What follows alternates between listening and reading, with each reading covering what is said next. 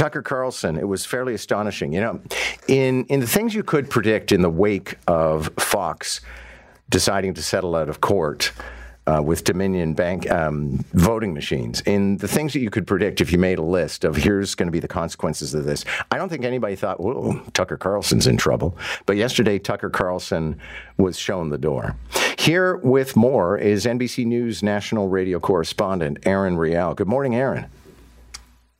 Good morning. Yeah, I did not have firing Tucker Carlson on my bingo card, but when you pull out 30,000 feet, it actually kind of makes sense. Both Tucker Carlson and CNN host Don Lemon both abruptly exiting their cable outlets on Monday. And yes, they were both firebrands and they both had a lot of issues. And you're like, I guess it does kind of make sense. It just wasn't expected. And it is kind of odd that it happened on the same day, just hours before Fox's announcement of Carlson's departure. Actually, they had in a statement that Fox News Media and Tucker Carlson had agreed to part ways. They were still showing promos for his primetime show after the announcement. So this was definitely abrupt. You know, if they couldn't get the promo programming properly adjusted in time. So they said that they thanked him for his service at the network and that the host and the network were parting ways. Now, Lemon, on the other hand, had a much more fiery response to being ousted. He went to Twitter. He said he was stunned. He said that it's clear that there were some larger issues at play and that he had no indication that he would not be able to continue doing the work. And actually, CNN fired back to that statement. They said it was inaccurate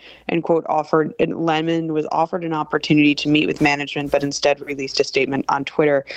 It's the White House Correspondents' Dinner on Saturday. That is the annual event. It's attended by presidents for decades from both parties, and it celebrates the First Amendment. It honors journalists. It's going to be weird. Actually, the headliner, Roy Wood Jr., said that he already threw out a script after the exit of Lemon and Carlson. He's got to rewrite that one. But these guys both had problems. On the Lemon side, he's been there for 17 years, but in February, he actually said that presidential hopeful Nikki Haley was, quote, not in her prime and that women are in their primes in their 20s, 30s, and 40s.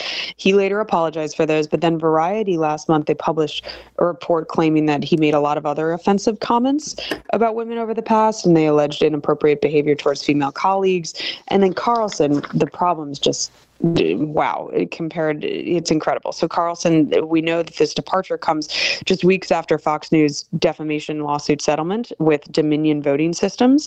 They settled for $787 million, an incredible number. And within that, we had access to text messages from Carlson, and we saw that he, along with host Sean Hannity, Laura Ingraham, they privately mocked regular guests on the show, Rudy Giuliani, Sidney Powell, while at the same time continuing to promote conspiracy theories that they espoused to their audience, knowing they were categorically false. They said as much in their text messages.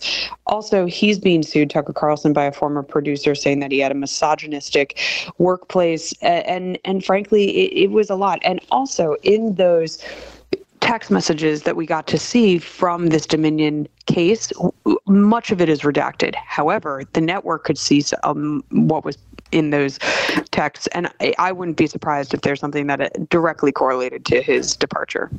Erin, thank you so much. Good to have you this morning. Thank you. Erin Real, and yes, I mean, that's one of the worst things in a company that is managed by a family is Tucker Carlson was extraordinarily disrespectful of the Murdoch family. But the reason it's big news, aside from the fact that he's the #1 cable news host, possibly the most successful in the history of cable news, he's also a political figure and a master manipulator. And I think this is a bit of the crossing of the Rubicon, because Tucker Carlson ultimately, likely, got fired because he was lying. He was making stuff up. And what a sobering blast to the face for Fox News. You make stuff up, somebody's going to sue you and win.